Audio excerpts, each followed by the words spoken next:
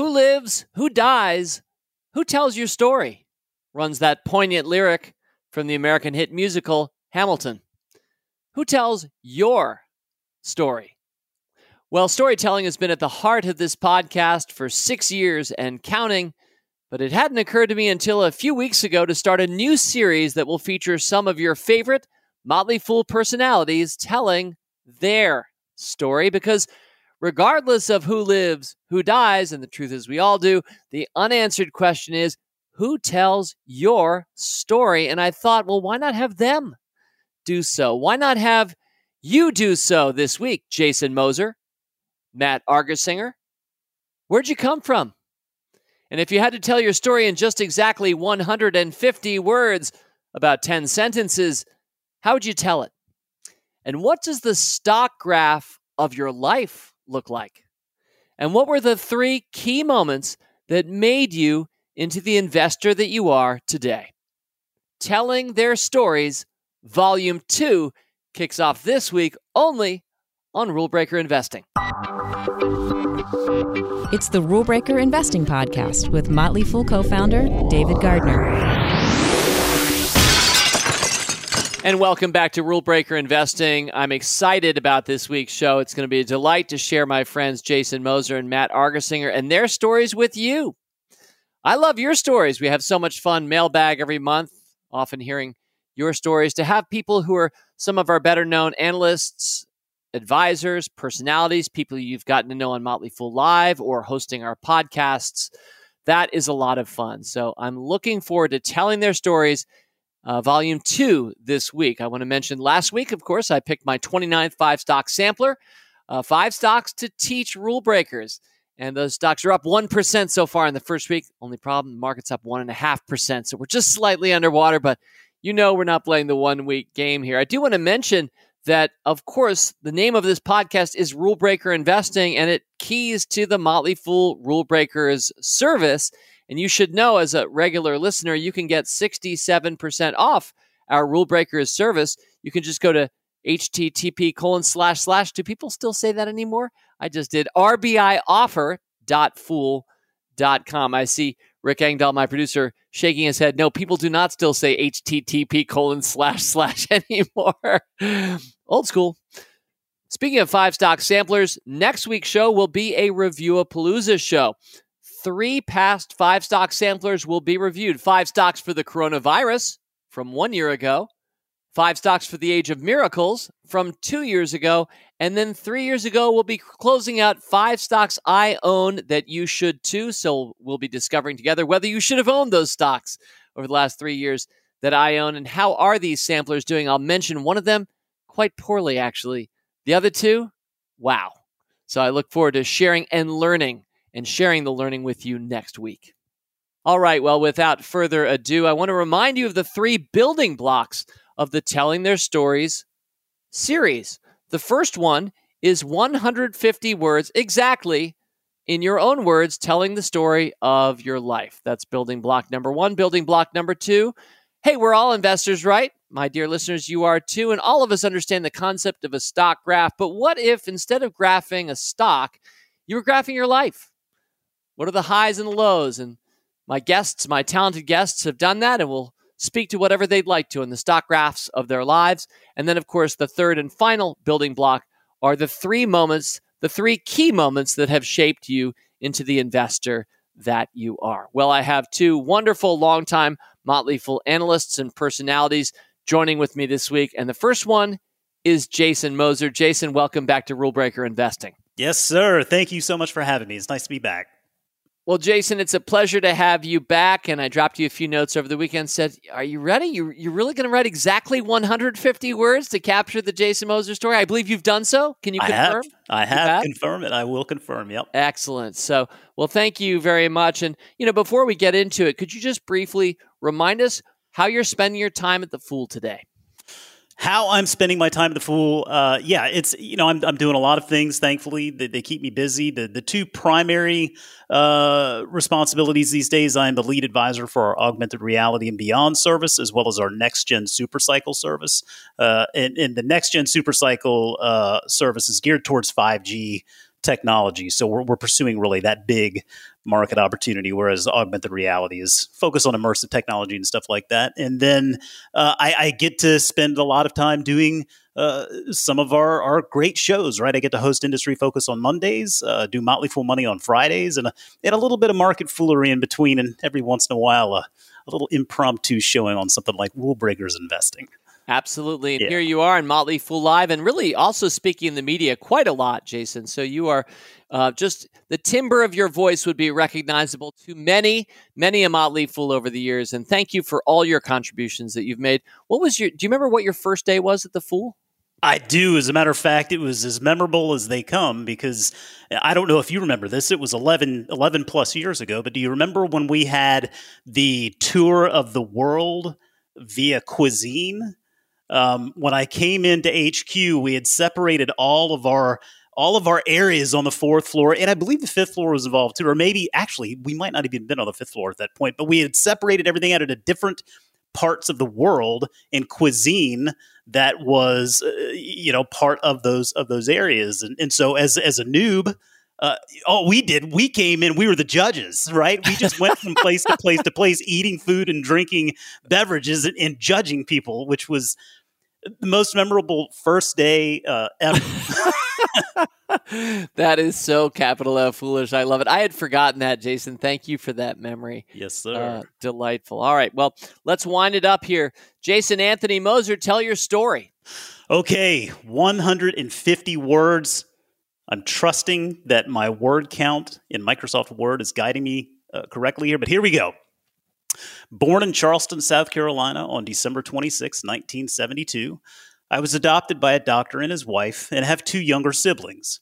My childhood was an athletic one, but when my father introduced me to golf at the age of 5, the lure of the game never let me go and has played a big role in much of what has happened in my life since.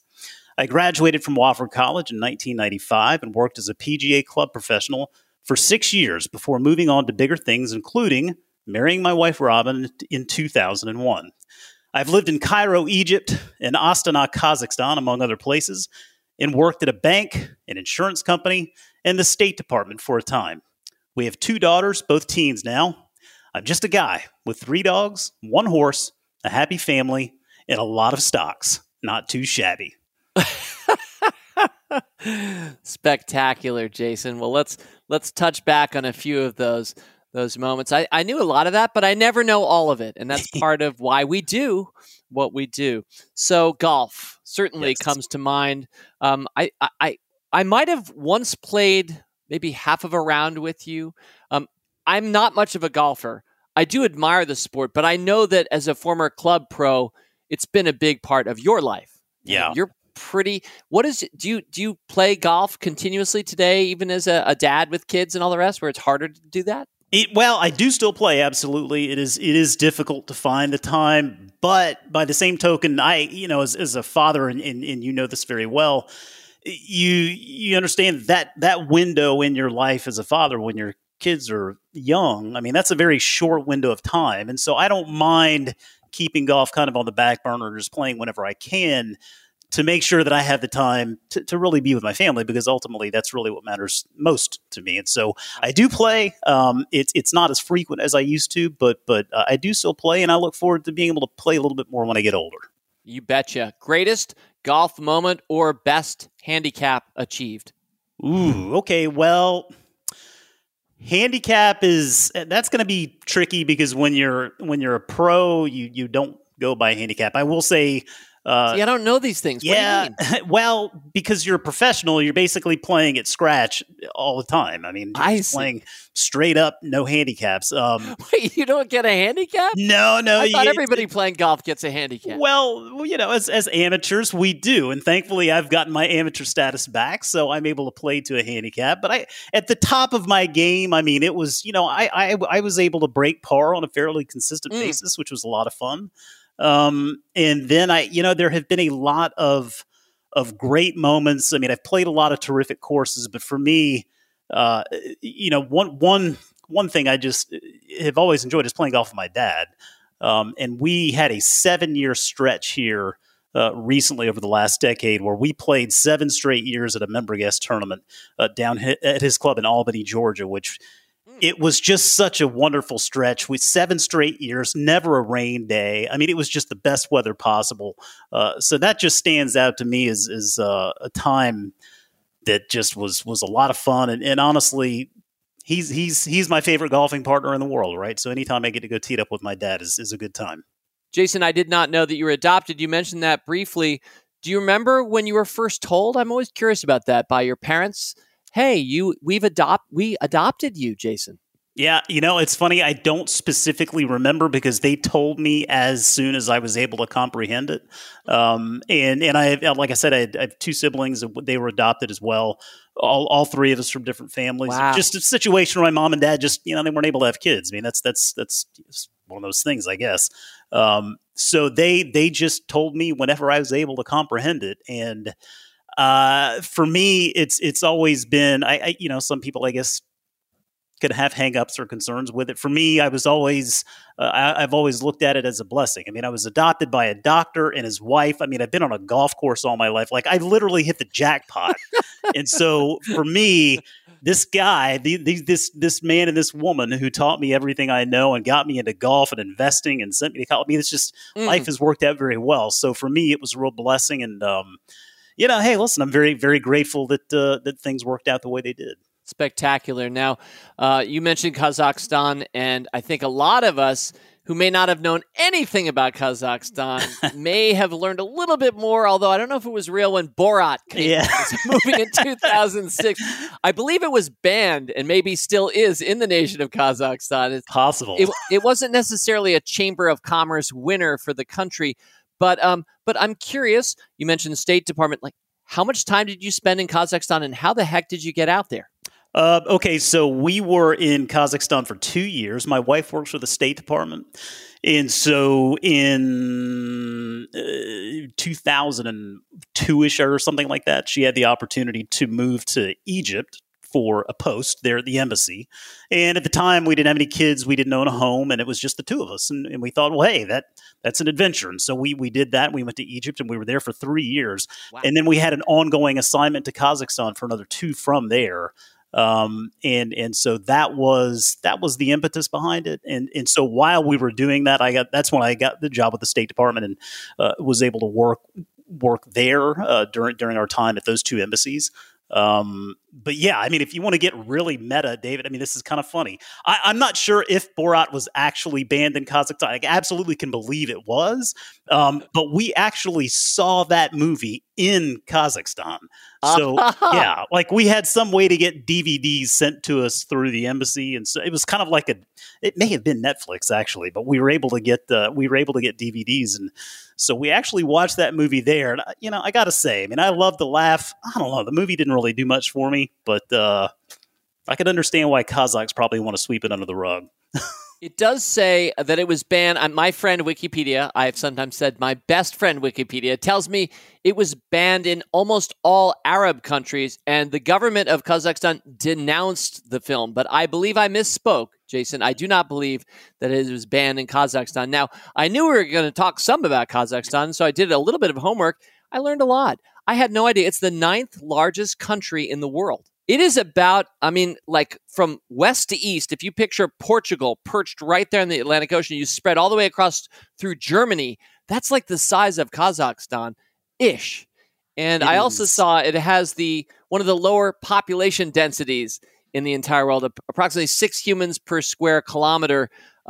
For comparison purposes, Canada is even less dense at just 4 humans per square kilometer, and Mongolia is kind of a similar country in that regard. But most of us are surrounded by a lot more humans than the average Kazakhstani. Yes, and Mongolia being right there next to Kazakhstan, you're right. It is a very vast area, a lot of wide open space.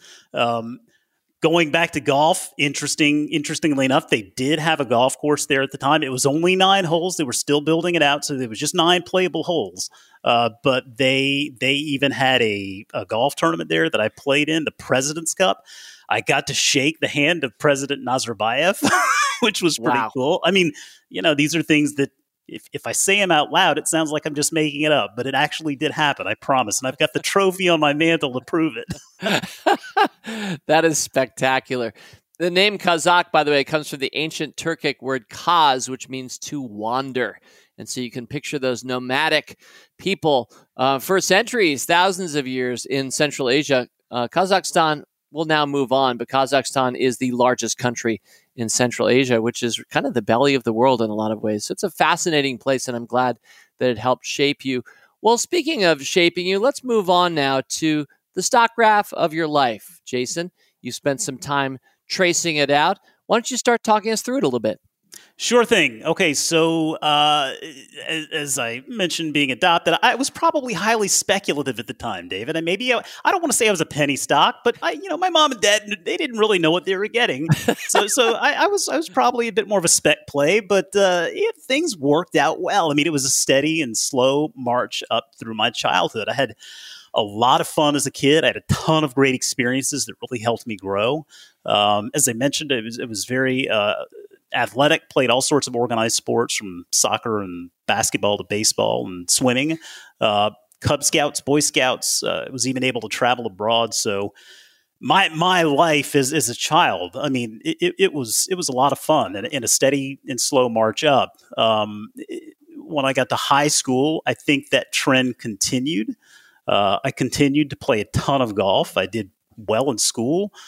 Made the all-state golf team, the all-state South Carolina all-state golf team. And as I was preparing for college, I mean, I was excited about all of the possibilities. And so I would say through those first 18 years or so, it was a nice steady climb. Things were great. I'm curious, Jason, I mean, you have always projected in your 11 years as a fellow fool to me, and I'm sure to so many who listen to you, as a pretty positive guy. I think we like that about you. And I think that's really consonant with Motley Fool values, where optimism plays so importantly into our culture. Would you say that you were raised that way? Are your dad and mom just that way? I'm always curious where that kind of positivity comes from. Yeah, I don't know. I mean, it's funny you say that because I feel like maybe that's something I've always tried to work on. It's very easy for me to get a little glass half empty at times, and so I try to counter that. I try to fight that, honestly. So I do feel like my mom and dad have always been positive folks. I mean, they've always expressed the value in working hard and kind of making your own fate, so to speak. Understanding, I mean, because the key words of advice my father gave me, I'll never forget: the world owes you nothing. And that was one of those things I live by it even to this day, really. And so I feel like that's definitely been a part of my upbringing. I think golf really had a lot to do with that, because I think if you're a glass half empty person constantly, then golf, you're not going to be very good at golf. you need some sort of positive frame of mind to be a good golfer. But I will say I'm always glass half full. I'm still not very good at golf, but I definitely take your point. I'm curious, yeah. Jason, you mentioned what your dad said to you. How about we learned so much from our parents. What's something that stands out as something you've learned from your mother over the years? Oh, wow. Geez, so much. I mean, my mom, one of the things I always brag on her about, and it's even to this day, I mean, this may seem not like much, but to me, it's huge. I spent a lot of time as a kid in the kitchen watching my mom cook. And, I learned a lot about how to cook, about how to handle a home, how to take care of things around the house and whatnot from her. But really, cooking was something that she gave to me that it stuck. And so even to this day, I mean, my wife would agree. I am the cook of the family, and I mean that's something I am very proud to be able to give my family. It's a way I can contribute. So yeah, I mean they both have taught me so much. I will say too. I mean, my mom went through she went through cancer a while back. I mean, it's been probably 15 years, I think now. But that was another stretch of time where, going back to the power of positive thinking, I mean, I watched her go through that and keep her head up and stay strong. And it just didn't get her down. And it's just another one of those examples of when you can really, you fight that glass half empty tendency. If you can just try to look at things with a little bit more of a positive lens and fight. Thank you for that. Yeah, I mean, we learn so much from our parents. It's hard even to pull those things apart, but often it's not even what they're saying, although that counts too. It's what they're embodying. Yeah. How they're living their lives. And Yeah. what a wonderful thing to pick up. I have absolutely no skills in the kitchen. Oh, I don't want to man. blame my mom, but she didn't really spend much time in the kitchen. Well, So- well, that was the beauty. Like, I mean, my father being a full-time doctor, my mom she was the full-time homemaker. Now, I don't mean to say that's all she did, because she also, my father running the laboratory at the hospital, he's a pathologist. He kind of ran his own business there in a sense, and she basically ran the books for him. So she was a part-time homemaker, part-time accountant. But even to this day, she and I will swap recipes. And folks, I mean, listen, I like McCormick a lot, David. There's a reason why I use this stuff religiously. I mean, I'm using something from McCormick every single day in this house. Yeah, spectacular. And it has been a wonderful stock for investors. And indeed, it's a longtime pick of mine in Stock Advisor. Yep. So October 2014, and it's been a market beater. It is a great company. You are truly living the McCormick life. Talk about making our portfolios reflect our best vision for our future. That's a great one. Well, Jason, you're getting into your adult years. Yes. Yeah. Well, so college, I would say, is probably... College was the first time where my life I started kind of treading water a little bit. And maybe I had a tremendous time in college. I loved it. 4 great, wonderful years. And I'm very grateful for my degree. But I would say I was probably treading water a bit more. There was the first time school ever really challenged me. And then golf became immensely more difficult because school was so challenging and the level of competition was so much stronger. I had a long distance relationship going on. So there were a lot of things that, while it was very enjoyable, I don't know there was a tremendous amount of growth maybe. I mean, it just felt like I was kind of treading water a little bit. It was just a very challenging time from a number of different angles. So your stock's going sideways there. Maybe so, yeah. A little ebb and flow there for a few years.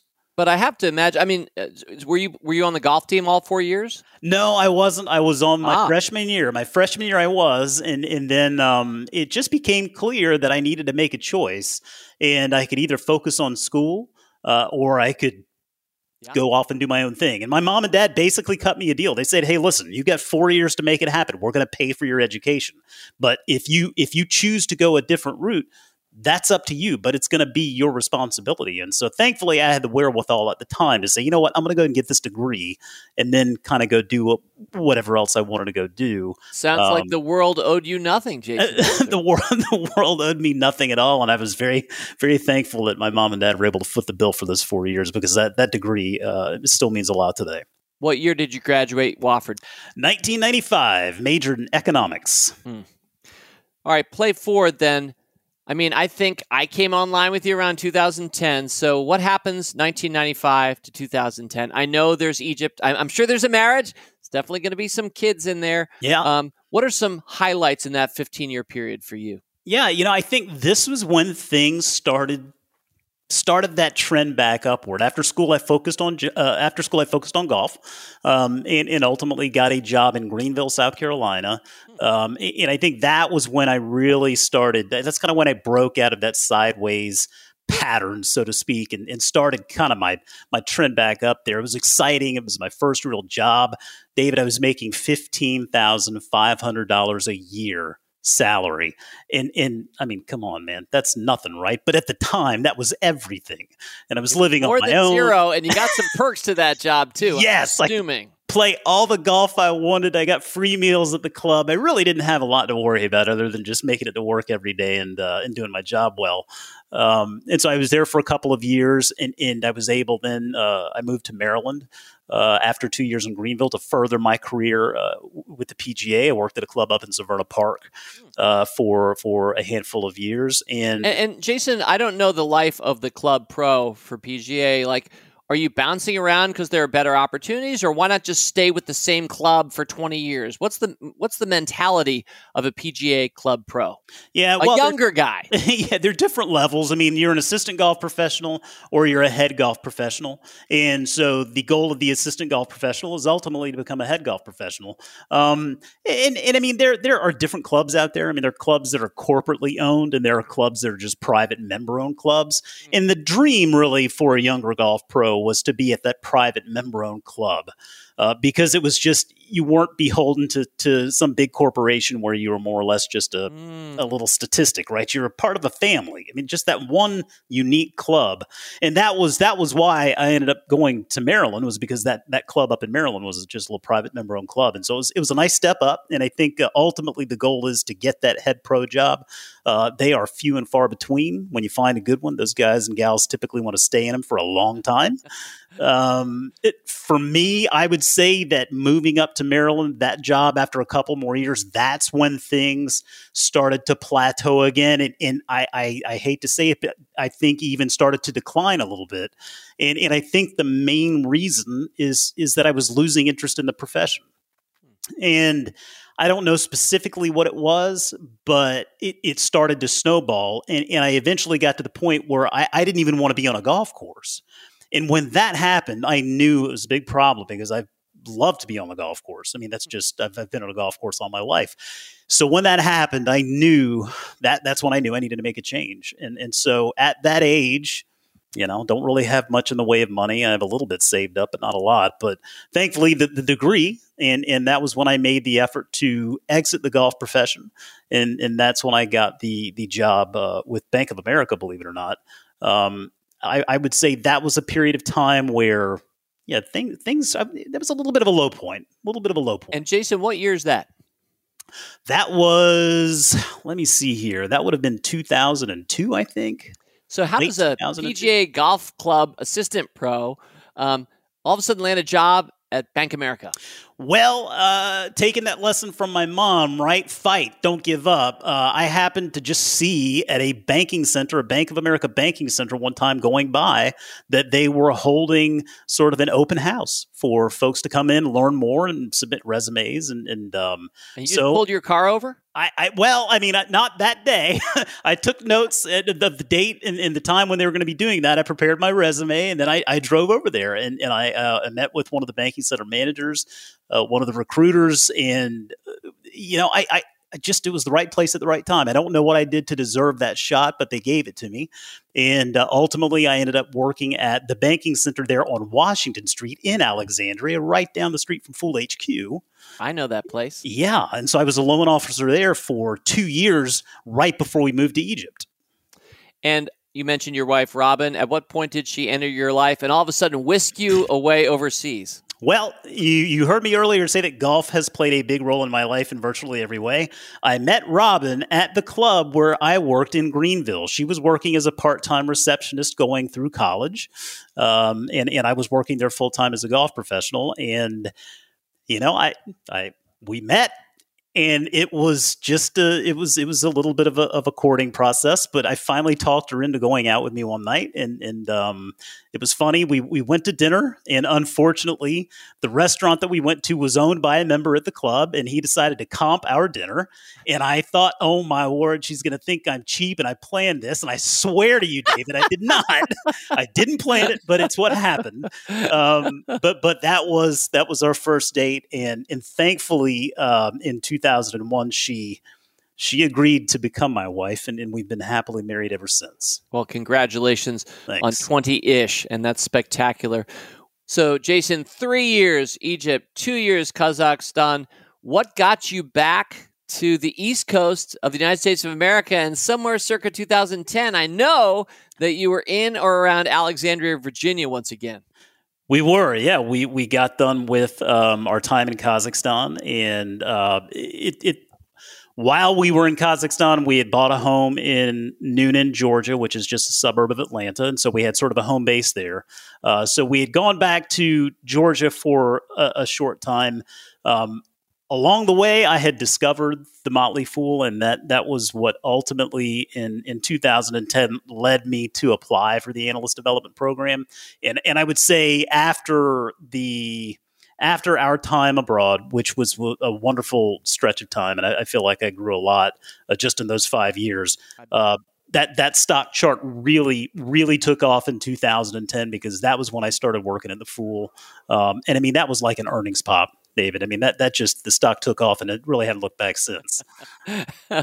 That's spectacular, Jason. So here you are. I'm doing the math. I'm placing you kind of mid to late 40s. Is that an accurate representation of Moser today? That is correct. I'm 48. I'll be 49 in December. Wonderful. So, well, what a 10 years now, 11 years it's been, Jason, and thank you for that. There's a lot of overlap from one section to another within our 3 building blocks. Let's now move on to the 3 key moments that have made you the investor that you are. What's number 1?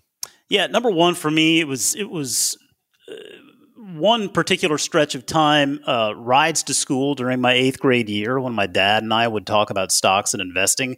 It was just a point in time where my dad was able to take me to school in the morning. That wasn't very often, but I remembered it vividly because it was something that didn't happen very often. So for my 8th grade year, he would take me to school in the mornings, and that's when he and I would talk about this stuff. And that's really what lit the fire. I mean, when I look back, that was where my interest was really peaked. Early days. Yeah, I mean, 8th grade, I mean, it just, money, I started taking an interest, and he was telling me about how the stock market worked. And as a physician, he'd found some interesting stocks in the medical arena, and he was excited, and that excitement was contagious. No pun intended. One of those stereotypes, which is probably unfair, sounds like in this particular case, it's quite unfair. One of those stereotypes out there is that doctors don't know what the heck to do with all that money that they're making, and they're often getting fleeced by somebody. Sounds like that wasn't the doctor that was your dad. He's had some hits and he's had some misses. Well, we all no have. question there, but we all have, and thankfully he's a pretty humble guy. But I tell you, he really enjoys my job now because we get to talk so much shop, right? When I go down to see him, it's either golf or stocks, and it's just nonstop. It's a lot of fun. There is a lot of overlap. A lot of people listening right now love both of those things. I think golfers over-index toward being stock market investors and vice versa, even though as somebody who's both, I'm much better one than the other. But, well, thank you. That's a great first moment. That is a key moment. The earlier it happens in life, the better off we are. And I know, Jason, you've done a great job as a dad with your daughters, getting them not just talking stocks, but really actively investing, and probably well before 8th grade in their case. Not to say you were started late at all, but I think you started them early. Yeah, we got them started a little bit earlier than I even got started. That's wonderful. What's key moment number 2? Well, sitting in our house in the middle of a just freezing cold Kazakh winter, I discovered the Motley Fool for the very first time. I was surfing the internet and ran across an article on CNN.com that linked me over to a Motley Fool story. And I remember clicking over to that story and thinking, whoa, I kind of like this. I can relate. I'm picking up what these guys are putting down. I think they're onto something. I mean, it was really that to me was a massive point in my life. I mean, I remember the feeling in the chair that I was sitting in when I discovered it, because it is ultimately what got me here. And then a little add-on to that story is it turned out I met a guy at the embassy who worked at the U.S. Embassy there in Kazakhstan as well. And he says, hey, we talked about golf and investing. He said, hey, you ought to check out the Motley Fool sometime. They have a lot of good stuff. And I was like, I just found out about it. And he's like, oh, really? Well, yeah, man. He's like, I have a friend that just got a job there. You know who that friend was, David? No. That was Mr. Matt Argersinger. That is spectacular. I had no idea. idea my 2 guest stars are connected. That was how I met Matt first, was through our friend at the embassy in Kazakhstan. And then fast forward to when we got done in Kazakhstan, Matt and that friend both met me down in Georgia for a little 4-day golf trip. And that's when Matt and I started talking a little bit more about the Motley Fool. And Matt really persuaded me to apply for that ADP. That is spectacular. I bet I knew that back in the day. I probably, when I first met you, knew that, Jason, but time passes and my memory being what it is. So there's some kismet then that Jason and Matt get to tell their stories on the very same podcast. I love that. Thank you for sharing that. Yeah, that was fun. And Jason, help us close it out here. What's been key investor moment number 3 for you? Well, you mentioned my daughters earlier. So for me, it was really explaining to our daughters one day at a Panera Bread when they were 5 and 6 years old what I meant when I said we owned a little piece of that restaurant. That really was what spurred the conversation. That was a key moment in helping them get started as investors, understanding that you can be an owner of a business that you like.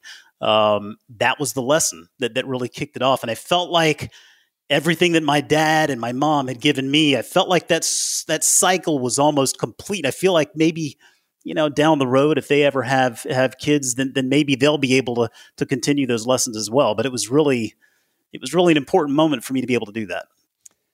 Jason, that is outstanding. And I'm so grateful, reflecting back on learning more about you today, to think about where you started, that we all start in the lower left of that graph of our lives. I'm pretty sure. I don't think anybody starts really high, or if they end up upper left or lower right, they're probably not even at our company, let alone on this podcast. But to think about your life through golf, and certainly South Carolina guy all of a sudden ends up in Egypt for a few years. And so what an interesting life that you've led, and Bank America, and then all of a sudden the Motley Fool, which sounds inevitable when we think about it in reverse. But to go from year 1 to year 47 or 8 or so, in the chronological order that we all must progress through, it's hard to know or to see what's yet to come. And yet what's yet to come, I suspect, will be spectacular in your next, I hope, 11 plus years of being a fool. So Jason, thank you so much for telling your story this week on Rule Breaker Investing.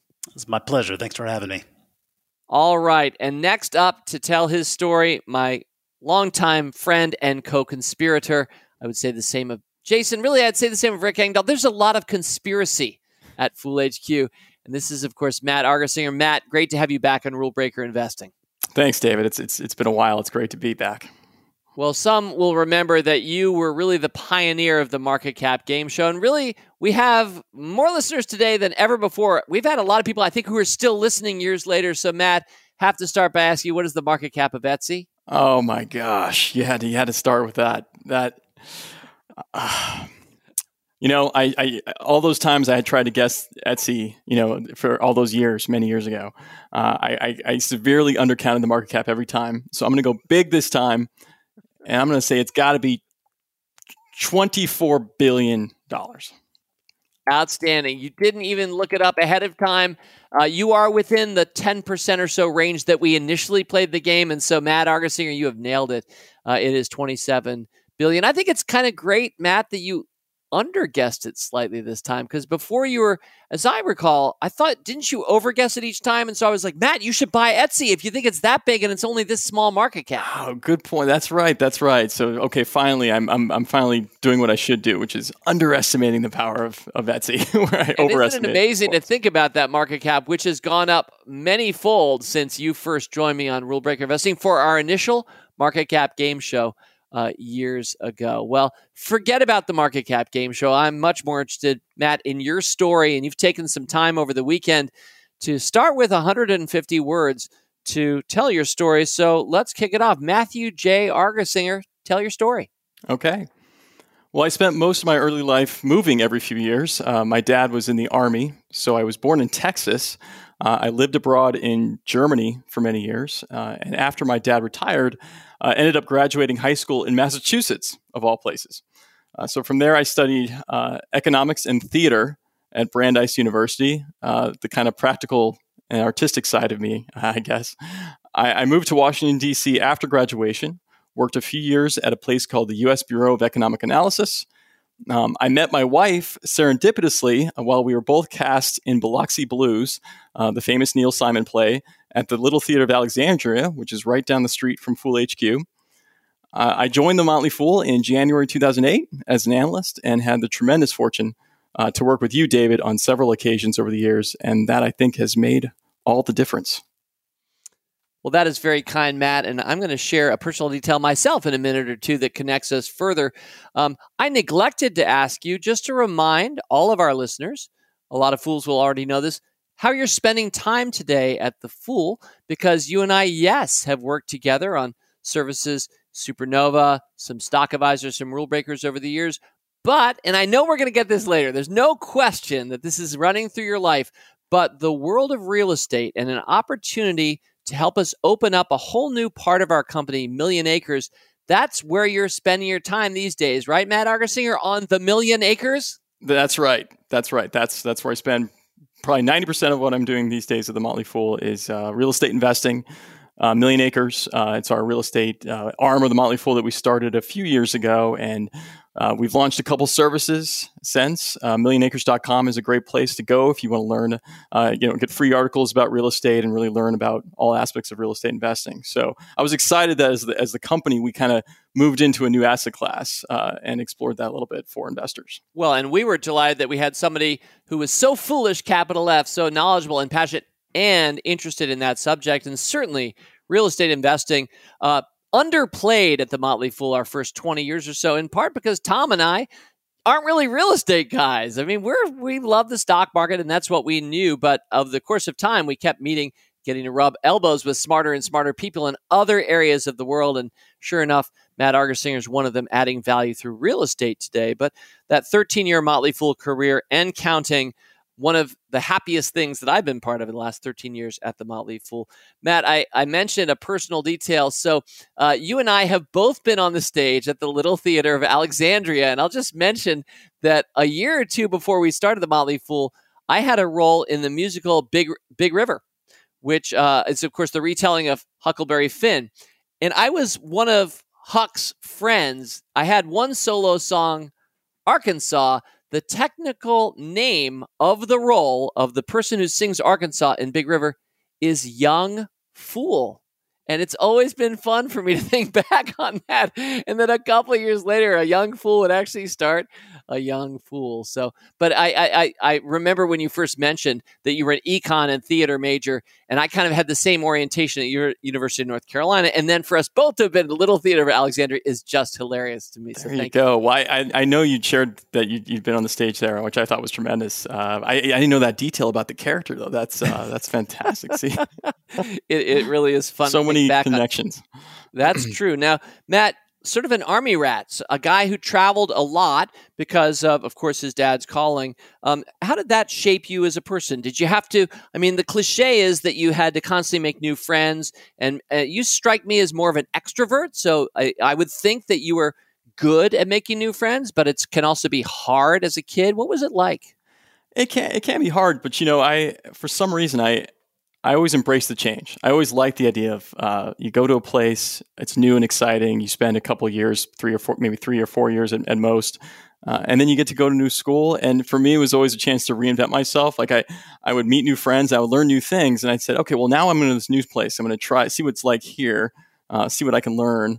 And I got joy in that. I think it's interesting when I think about. I had a younger brother at the time who didn't like it as much as I did, but I always liked the chance of sort of reinventing myself in a completely different place where no one knew who I was, and so you're kind of that. You also had that mystery guy, because oftentimes, especially later in life, I would go to a new school where the students had been together for years and years, and all of a sudden this new kid's joining out of nowhere from weird places like Germany, and it was kind of kind of neat being the international man of mystery at some points during my life. So you mentioned being born in Texas, and obviously you mentioned Germany. I know you speak German, for example, have added value to Motley Fool Deutschland as well. So lots of contributions from you, Matt. Where else? A few other ports of call for you? We spent some time in Arizona, in Kansas, Italy for several months, and Germany twice, and then ended up in Massachusetts. So kind of bounced all around. Now, I know that you're a sports fan, and I'm pretty sure you're a pretty big New England Patriots fan. I know we haven't seen each other in the office for a year or so, but it wouldn't have been unusual for you to be rocking some piece of Patriots paraphernalia. I'm assuming this time of the year, the Red Sox, you have definitely adopted Boston sports. I have adopted, and part of that is that's kind of my dad's origins are from that area. So that's the connection. And I remember when we were living in Arizona when my dad was still in the Army, and we went to a Patriots game at the old Phoenix Cardinals Stadium, and it was the one game the Patriots won that year. They went like 1-15. This was like 1993. I want to say it was Bill Parcells' first year. Yeah, and so they went 1-15. But I went to that game, and I was 12 years old, and it was a blast. And I think since then, that was the bug, right? I had heard my dad yell Boston sports for most of my childhood, but that was the game where I was like, I'm a Patriots fan. I'm living in Arizona, but so wherever I go, we ended up going to Germany and other places. I was always kind of a Patriots and Red Sox homer. That's awesome. And Matt, I know we're going to touch on this as we hit the three key moments making you the investor that you are. But I'm just curious, your associations with money as a kid or growing up. Did you have parents who were talking about the stock market or not? So my parents didn't really talk a lot about money or the stock market, but I do remember that my dad would always watch the Wall Street Week show with Louis Rukeyser. Kind of Friday evenings. Right. There you go. So so from watching that, and Lewis would always talk a little bit about what happened during the day in the market or the week in the market, and then he'd have great guests. And for whatever reason, I just enjoyed sitting with my dad and watching that show. Later on, as a kid growing up, I had a lawn mowing business for a while. I'd mow people's lawns in the neighborhood. I had a paper out, and so I was fortunate enough to have these jobs as a kid where money became sort of like I want to save money. And unfortunately, a lot of that money went to video games and comic books at the time. So I didn't really save a lot or invest a lot of money. But I kind of learned no regrets. No regrets at all. And so I kind of learned the concept of making money and opening a bank account, for example, pretty early on as a kid. Well, Matt, as I'm wont to do with this series, I'm already probably stealing a little bit ahead of the stock graph of your life. How can we not talk through it? But let's return there. And by the way, Jason mentioned how he first met you. So you have to mention a certain meeting that Jason had with a friend of Matt's in the American Embassy in Kazakhstan. But start us out. I'm assuming you're starting in the lower left. That's the way most of these stock graphs work. Sure. So yeah, if I start in the lower left, I would say stock graph is very volatile early on because I'm moving around. I'm meeting new people. I'm kind of navigating this topsy-turvy route through life. And I think, to me, I could never really embrace any sort of style or process because, I was being exposed to so many different things and people. And so I would say, one day I felt like a small cap growth stock. Another day I probably was like a lumbering large cap that pays a big dividend, right? So I didn't really know where I was going. It was kind of, zigzagging around and no good direction, no great prospects. Just sort of figuring out my way through the life of a chart, at least early on. Okay, so up and down, maybe even looking a little cyclical, even though there may not have been cycles. It's just up and down and up and down. And was there a moment where you started to find the person that you would one day be? Well, I think I was probably a late bloomer. So I'm very up and down. I go to college. And in college, I take a finance class and a couple economics classes. This is at Brandeis. This is at Brandeis, right? And so, and as much as I loved Brandeis, the experience and the classes I took, one of the things they really impart with you at Brandeis and many other fine institutions is the efficient market theory, and the idea that individual stock selection is not really, it doesn't give you any advantages. You're better off just buying a market index because that's just the way of the world. All the information is known. Why even speculate in stocks or with business, And that was, so I feel like my stock graph kind of stagnated big time for probably for several years. And then something extraordinary happened towards the end of my college, which is a long ago ex-girlfriend happened to buy, and you'll love this, of course, but she happened to buy the Motley Fool Investment Guide, the first paperback edition. I feel like it was a stocking stuffer for Christmas. And the thing is, I didn't read the book for a long time. It kind of stuck on my shelf. And as I was going to study abroad in Denmark towards the end of college for a semester, I decided to take several books with me that I hadn't read. And I said, okay, I'll take some books to read on the plane and maybe when I'm over there. And I just so luckily have Motley Fool Investment Guide was one of the 5 books that I took with me when I went to study abroad. And as I'm in Denmark, and I'm enjoying studying abroad in the city of Copenhagen, which was amazing. One day it was a rainy day. I recall I just happened to crack open the Motley Fool Investment Guide, and it was just so in the way that I understand rule breaking. It felt so rule breaking at the time because it was just such a departure from what I had thought about markets and how they function in the stock market and selecting individual stocks, and so I came back to that from that trip, and I graduated school shortly after. And I said, well, I love investing. I have this new love for investing, and of course I'm going to buy individual stocks.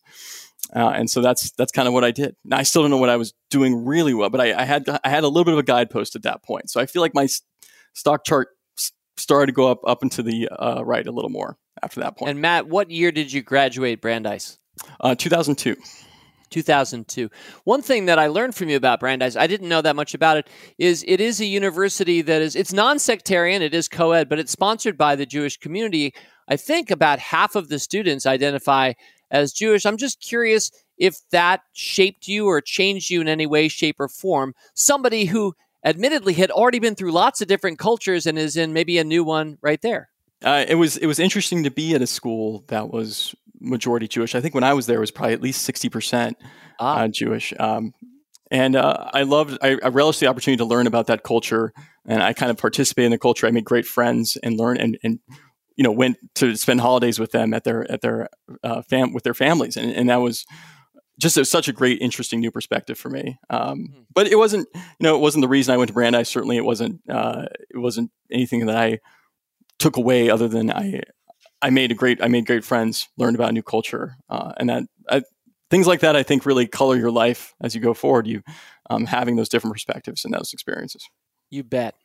All right, Matt. So you said 2002 to Brandeis, and I know we talked about 2008 at the Motley Fool. So let's move to this part of your stock graph, which is kind of a mystery to me. 6 years.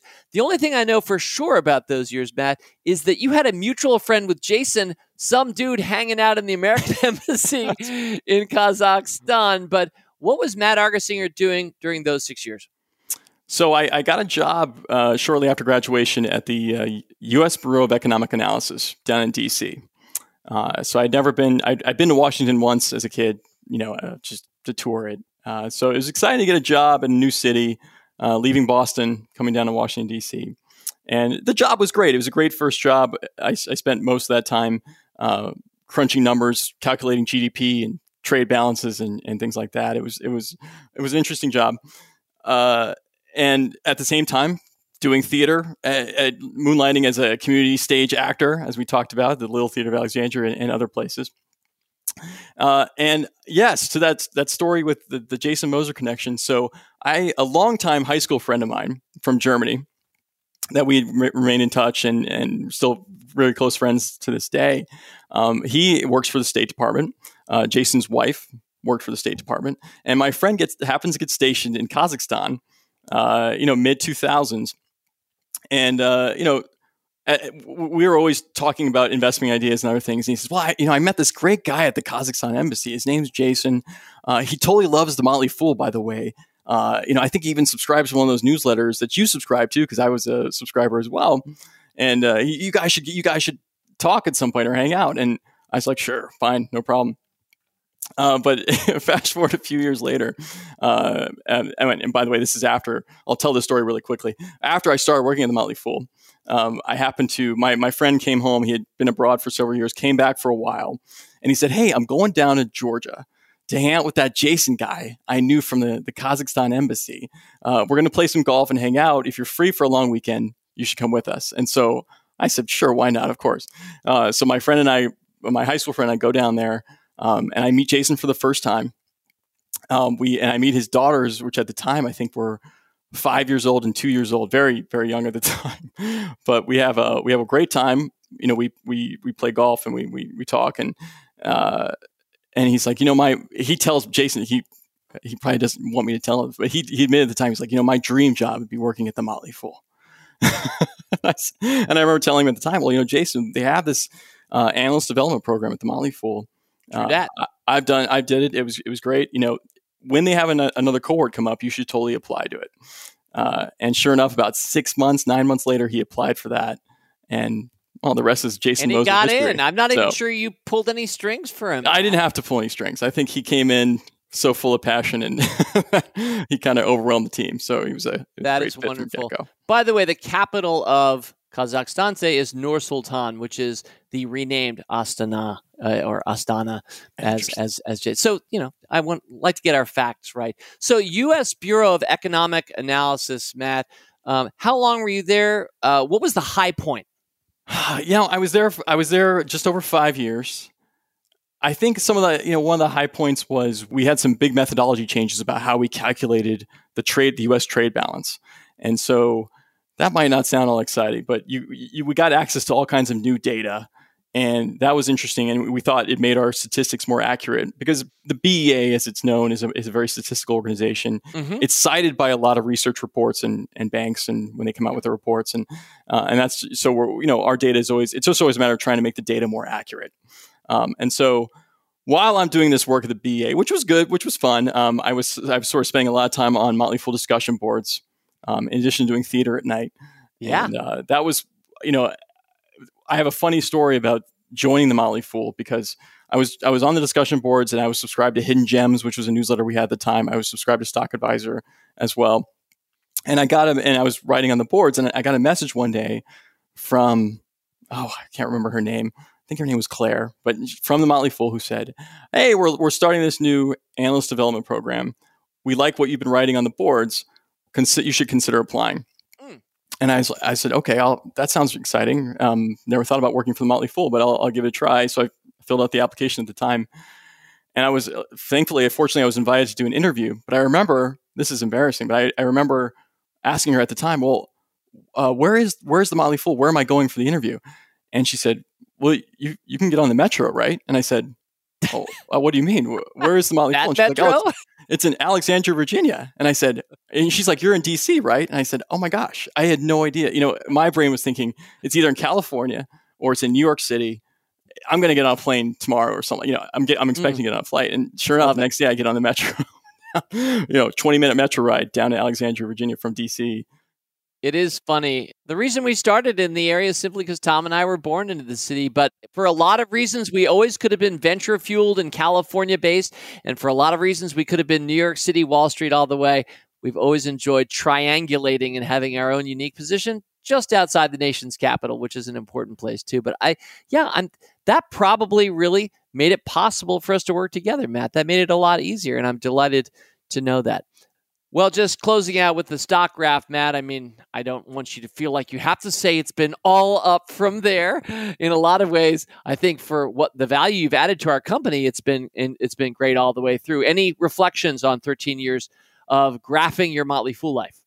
Well, there's no doubt, David, it's been, and I'm sure everyone on this is going to say that, but it's been really up and to the right with the Motley Fool. But for me, it was up and to the right for a few specific reasons. I think joining you on Stock Advisor, joining you on Rule Breakers, and eventually Supernova, those experiences really taught me the value, I think, of buying into great companies, but investing in them again and again and again. And I think that when as seasoned as I thought I was an investor and everything I learned, that was still an impulse I sort of rejected, which was the idea of, okay, well, I bought this stock at $50. I think it's a great company, but no way I'm going to add to the stock at 100 or 200 or 500, and working with you especially, and then kind of working at the Motley Fool really just convinced me that is the right way to invest. And so I have, when I got rid of that, my investing hit new extraordinary heights that I never dreamed, I'm sitting in a house right today that I, in my wildest dreams, never thought I could afford for my family, but it's there because, I was able to buy Amazon half a dozen times, or Mercado Libre, or other great companies over and over again at much higher prices, and that was to me the breakthrough, I guess, for my investing career, and why it's really been up to the right. Well, that's wonderful. I'm so glad to hear that, Matt. I'm never really sure who's buying what stock among our employees, who owns what or believes what. But and I know we're going to talk some about real estate, which is obviously such a passion of yours and a big focus.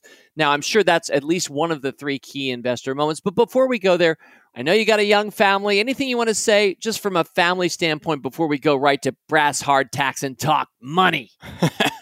Well, I think I've actually said this to you, David, but I think when I reflect back on my life and the entire stock graph, up and to the right as it's been since I joined the Fool, I think whatever I did to meet my wife, I happened to go to an audition at a theater on a given day where she happened to be there. I happened to get cast in the show. So did she. And I remember after the audition, I prayed that we both get cast in the show because I wanted to meet her again.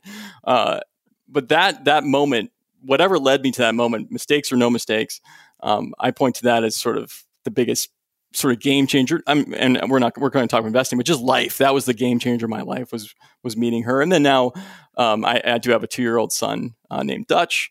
So that was great. It took us actually many years. I'm a little in advanced age to have a child, but it took us many years to have Dutch. And so he's been a gift and a blessing for the family. So happy to hear. That is wonderful. Ever since I first heard the name Dutch, I just thought that's awesome, and I love the name Dutch. I mean, what a home run name and home run kid. So good for him, and thank you for sharing that, Matt. And let's go to the 3 key moments that have made you the investor that you are. What's number 1? So I mentioned, that stock investing wasn't too big when I was a kid, but it was around the time I was, having my paper out and doing my lawn mowing. I did manage to save some money. And so I did want to buy my first stock. And this was probably when I was 11 or 12 years old. And the stock I wanted to buy, I think you'll appreciate this, David, is a company called Sierra Online, which was a computer game company. They made great games like King's Quest and Space Quest. And these are the games I was playing when I was in elementary and middle school. And I was delighted to learn that they were publicly traded. And so I saved up, I want to say it was $500, which to me seemed like the world, of course, when I was 11 or 12 years old. It's a lot of work.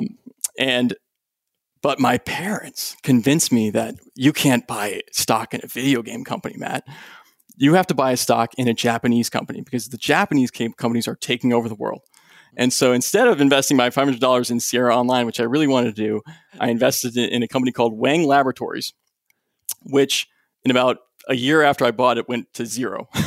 Oh my God. Or almost zero. They were trying to turn around, I remember at some point. It might have, but it was the early to mid 90s where it was, the Japanese market crashed and it wasn't until many years later when I look back at Sierra Online that if I had bought that stock, it went up 4 or 5x.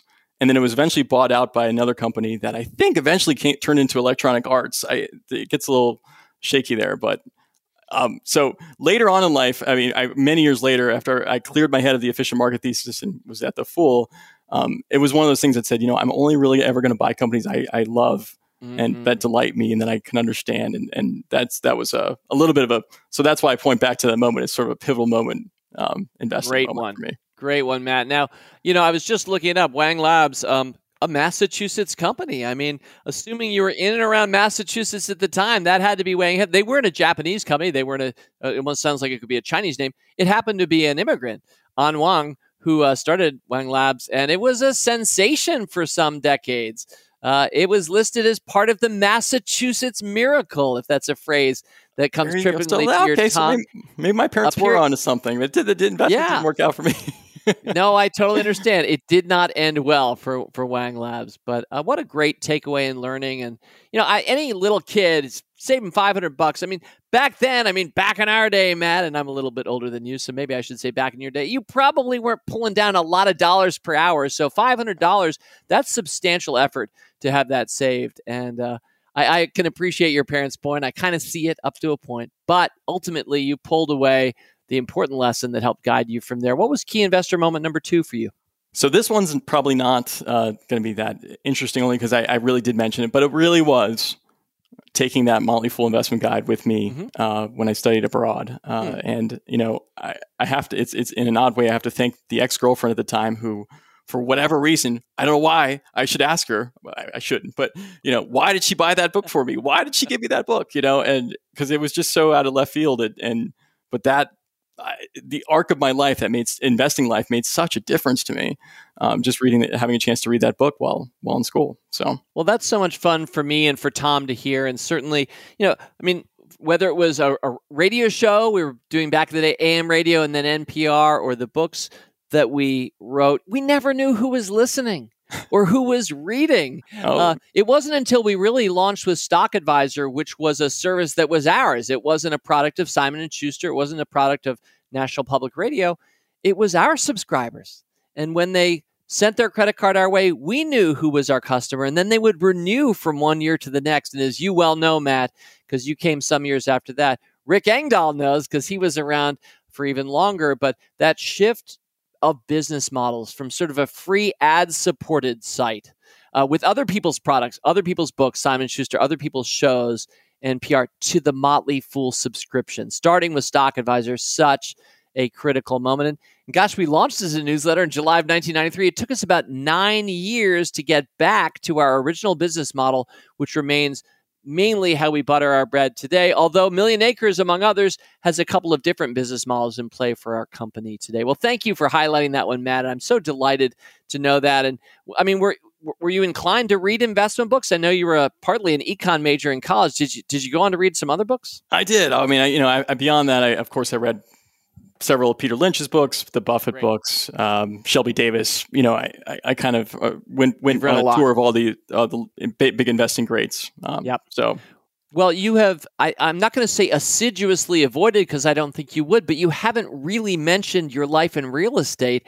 And we're getting to key investor moment number 3. So I hope you're going to wrap in your present calling and where that came from with this one.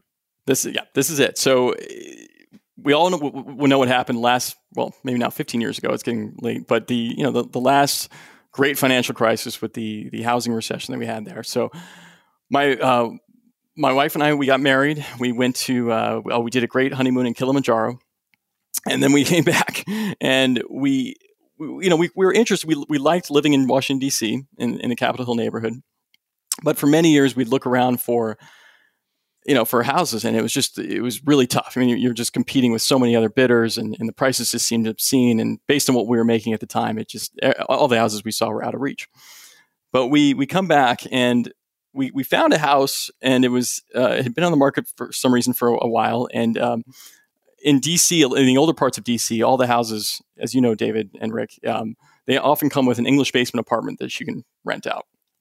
And so we sort of said, okay, well, we could buy this house, rent out the basement apartment, and probably afford the mortgage, or at least almost afford the mortgage. So we made an offer. We ended up getting the house.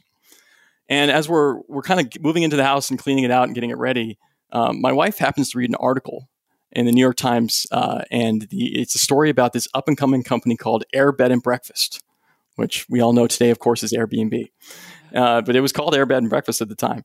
And it was, it said, hey, you can, if you have an apartment or a room at your house, you can rent it out for short periods of time. And it's very simple. We got a great website. Come check it out. Of course we did. And I have to say that was a big game changer, because we sort of listed, we were one of the first houses in Capitol Hill in DC at the time. I think there were like 2 other Airbnb listings to list. And the demand was just, we couldn't keep up. I mean, we listed it. Wow. And we kept raising the price. Demand never stopped. And it was one of the reasons was the house was right next to Union Station in DC. So it was really convenient for people who were coming into the city.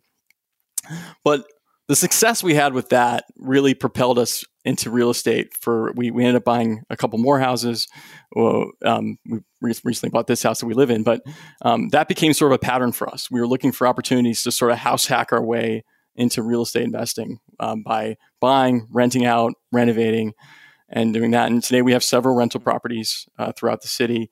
I was able then to learn about commercial real estate investing, so I've done some of that as well over the years. And then, of course, that all led to a few years ago, several of us here at the Motley Fool launching Million Acres. We thought we finally had a good amount of real estate knowledge to pass around. There was some technology and regulatory changes in the market that really opened up the real estate market for retail investors. And so that if I had not done that, what we did with my wife, now 12 years ago, which buying our first house, I don't think I'd be here focused on real estate as much as I am today. So that was the other key moment.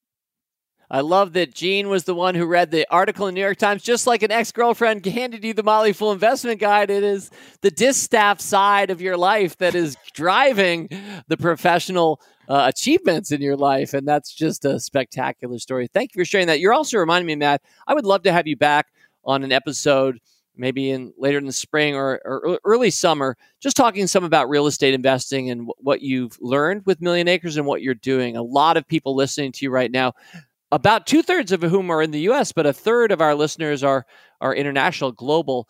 but everybody has a chunk of real estate near them or an opportunity to drop down an airbed in and around the place that they live. And certainly a lot of people are. Airbnb, a recent stock pick for Motley Fool Stock Advisor as well. But Matt, we should have you back on and talk real estate investing because it's been way too long and it's too interesting and too relevant. So thank you for sharing that. I would love to do that, David. And I'm sure you'll ask me about Etsy's market cap again. And I got to make sure I nail it again. So. Well, Matt, this was a delight. Thank you so much for coming on Rule Breaker Investing and telling your story. I know there's no way ever to capture it all, and I always find myself with more questions at the end, but time being what it is, we're going to call it right there. Matt Argersinger, thanks again for joining us on Rule Breaker Investing. Thank you, David. Well, again, thank you to my friends Jason Moser and Matt Argersinger. Not my friends, yours too. You got to know them a lot better this week. And a reminder that coming up next week, it's going to be a Review-a-Palooza episode. Yep, we're looking over 5 stocks for the coronavirus, 5 stocks for the age of miracles, and 5 stocks I own that you should too. But I think I want to reiterate one thing here at close. If you're an investor, and the truth is we are all investors, whether we know ourselves by that name or not, we are all investing our time and our money in things throughout the day, every week, every day. So I should say that if you have switched on to that and you recognize that you are an investor, maybe it took a chance meeting in a Central Asian embassy to switch you on, you will realize that your story will inevitably be shaped by the investing that you do, that stock stories and our stories become intertwined, weave their way through our lives. And here's one more key insight. Boy, if it isn't also true that the more investing you do, and the more care that you take with it, and the better you do, that story of your creation has a better and better chance of being a story with more and more possibilities in life. Oh, the places you'll go. And a story, I hope, with a very happy ending. So to close again with a Hamilton lyric, and when you're gone, who remembers your name? Who keeps your flame? Who tells your story? As always, people on this program may have interest in the stocks they talk about, and the Motley Fool may have formal recommendations for or against. So don't buy or sell stocks based solely on what you hear. Learn more about rule breaker investing at rbi.fool.com.